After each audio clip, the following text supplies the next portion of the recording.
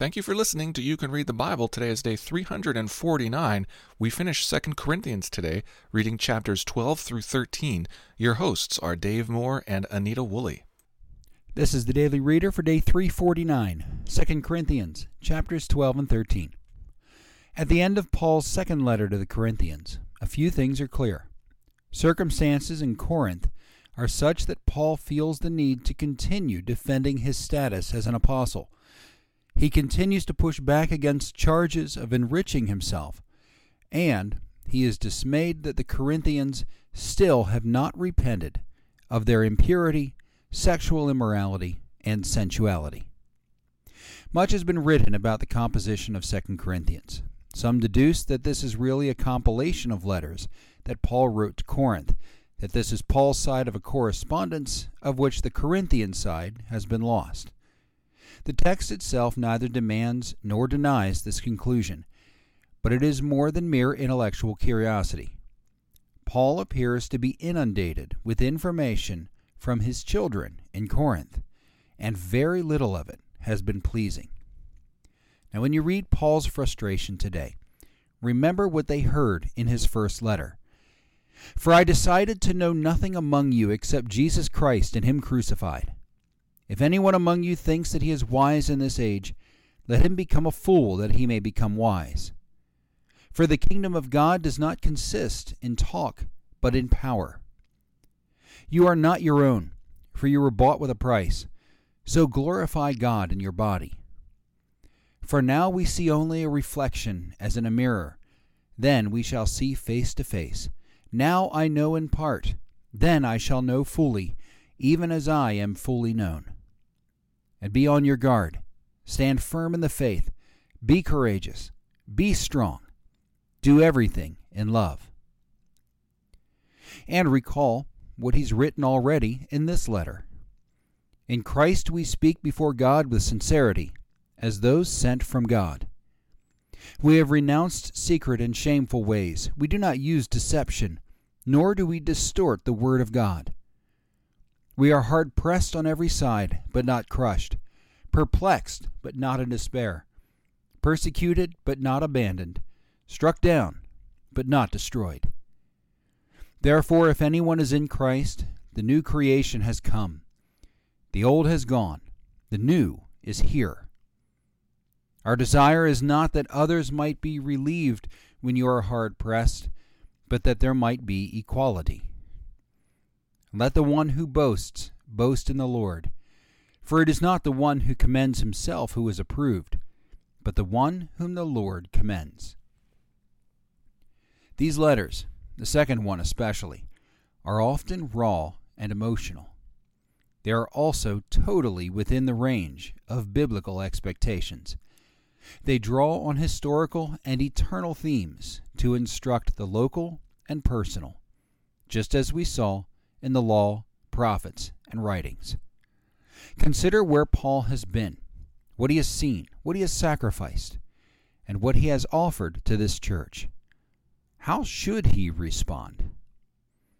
Our verse for this week is Deuteronomy 6:5.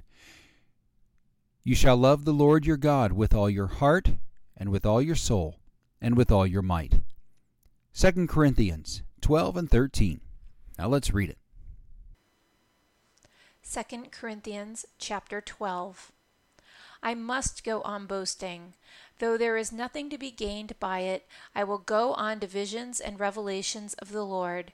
I know a man in Christ who 14 years ago was caught up to the third heaven, whether in the body or out of the body I do not know, God knows. And I know that this man was caught up into paradise, whether in the body or out of the body I do not know, God knows. And he heard things that cannot be told, which man may not utter. On behalf of this man I will boast, but on my own behalf I will not boast, except of my weaknesses. Though if I should wish to boast, I would not be a fool, for I would be speaking the truth. But I refrain from it, so that no one may think more of me than he sees in me or hears from me.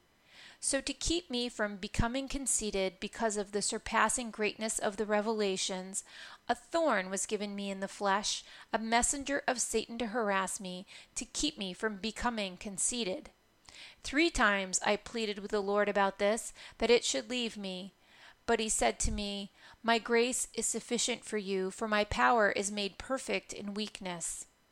Therefore I will boast all the more gladly of my weaknesses, so that the power of Christ may rest upon me. For the sake of Christ, then, I am content with weaknesses, insults, hardship, persecutions, and calamities. For when I am weak, then I am strong. I have been a fool. You forced me to it, for I ought to have been commended by you. For I was not at all inferior to these super apostles, even though I am nothing. The signs of a true apostle were performed among you with utmost patience, with signs and wonders and mighty works. For in what were you less favored than the rest of the churches, except that I myself did not burden you? Forgive me this wrong. Here, for the 3rd time, I am ready to come to you, and I will not be a burden, for I seek not what is yours, but you. For children are not obligated to save up for their parents, but parents for their children. I will most gladly spend and be spent for your souls. If I love you more, am I to be loved less? But granting that I myself did not burden you, I was crafty, you say, and got the better of you by deceit. Did I take advantage of you through any of those whom I sent to you? I urged Titus to go, and sent the brother with him. Did Titus take advantage of you? Did we not act in the same spirit? Did we not take the same steps? Have you been thinking all along that we have been defending ourselves to you? It is in the sight of God that we have been speaking in Christ, and all for your upbuilding, beloved. For I fear that perhaps when I come I may find you not as I wish, and that you may find me not as you wish, that perhaps there may be quarreling, jealousy, anger, hostility, slander, gossip, conceit, and disorder. I fear that when I come again, my God may humble me before you, and I may have to mourn over many of those who sinned earlier and have not repented of the impurity, sexual immorality, and sensuality that they have practiced.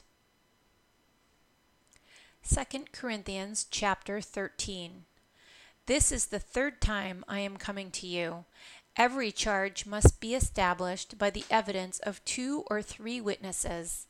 I warned those who sinned before and all the others, and I warn them now while absent, as I did when present on my 2nd visit, that if I come again I will not spare them, since you seek proof that Christ is speaking in me.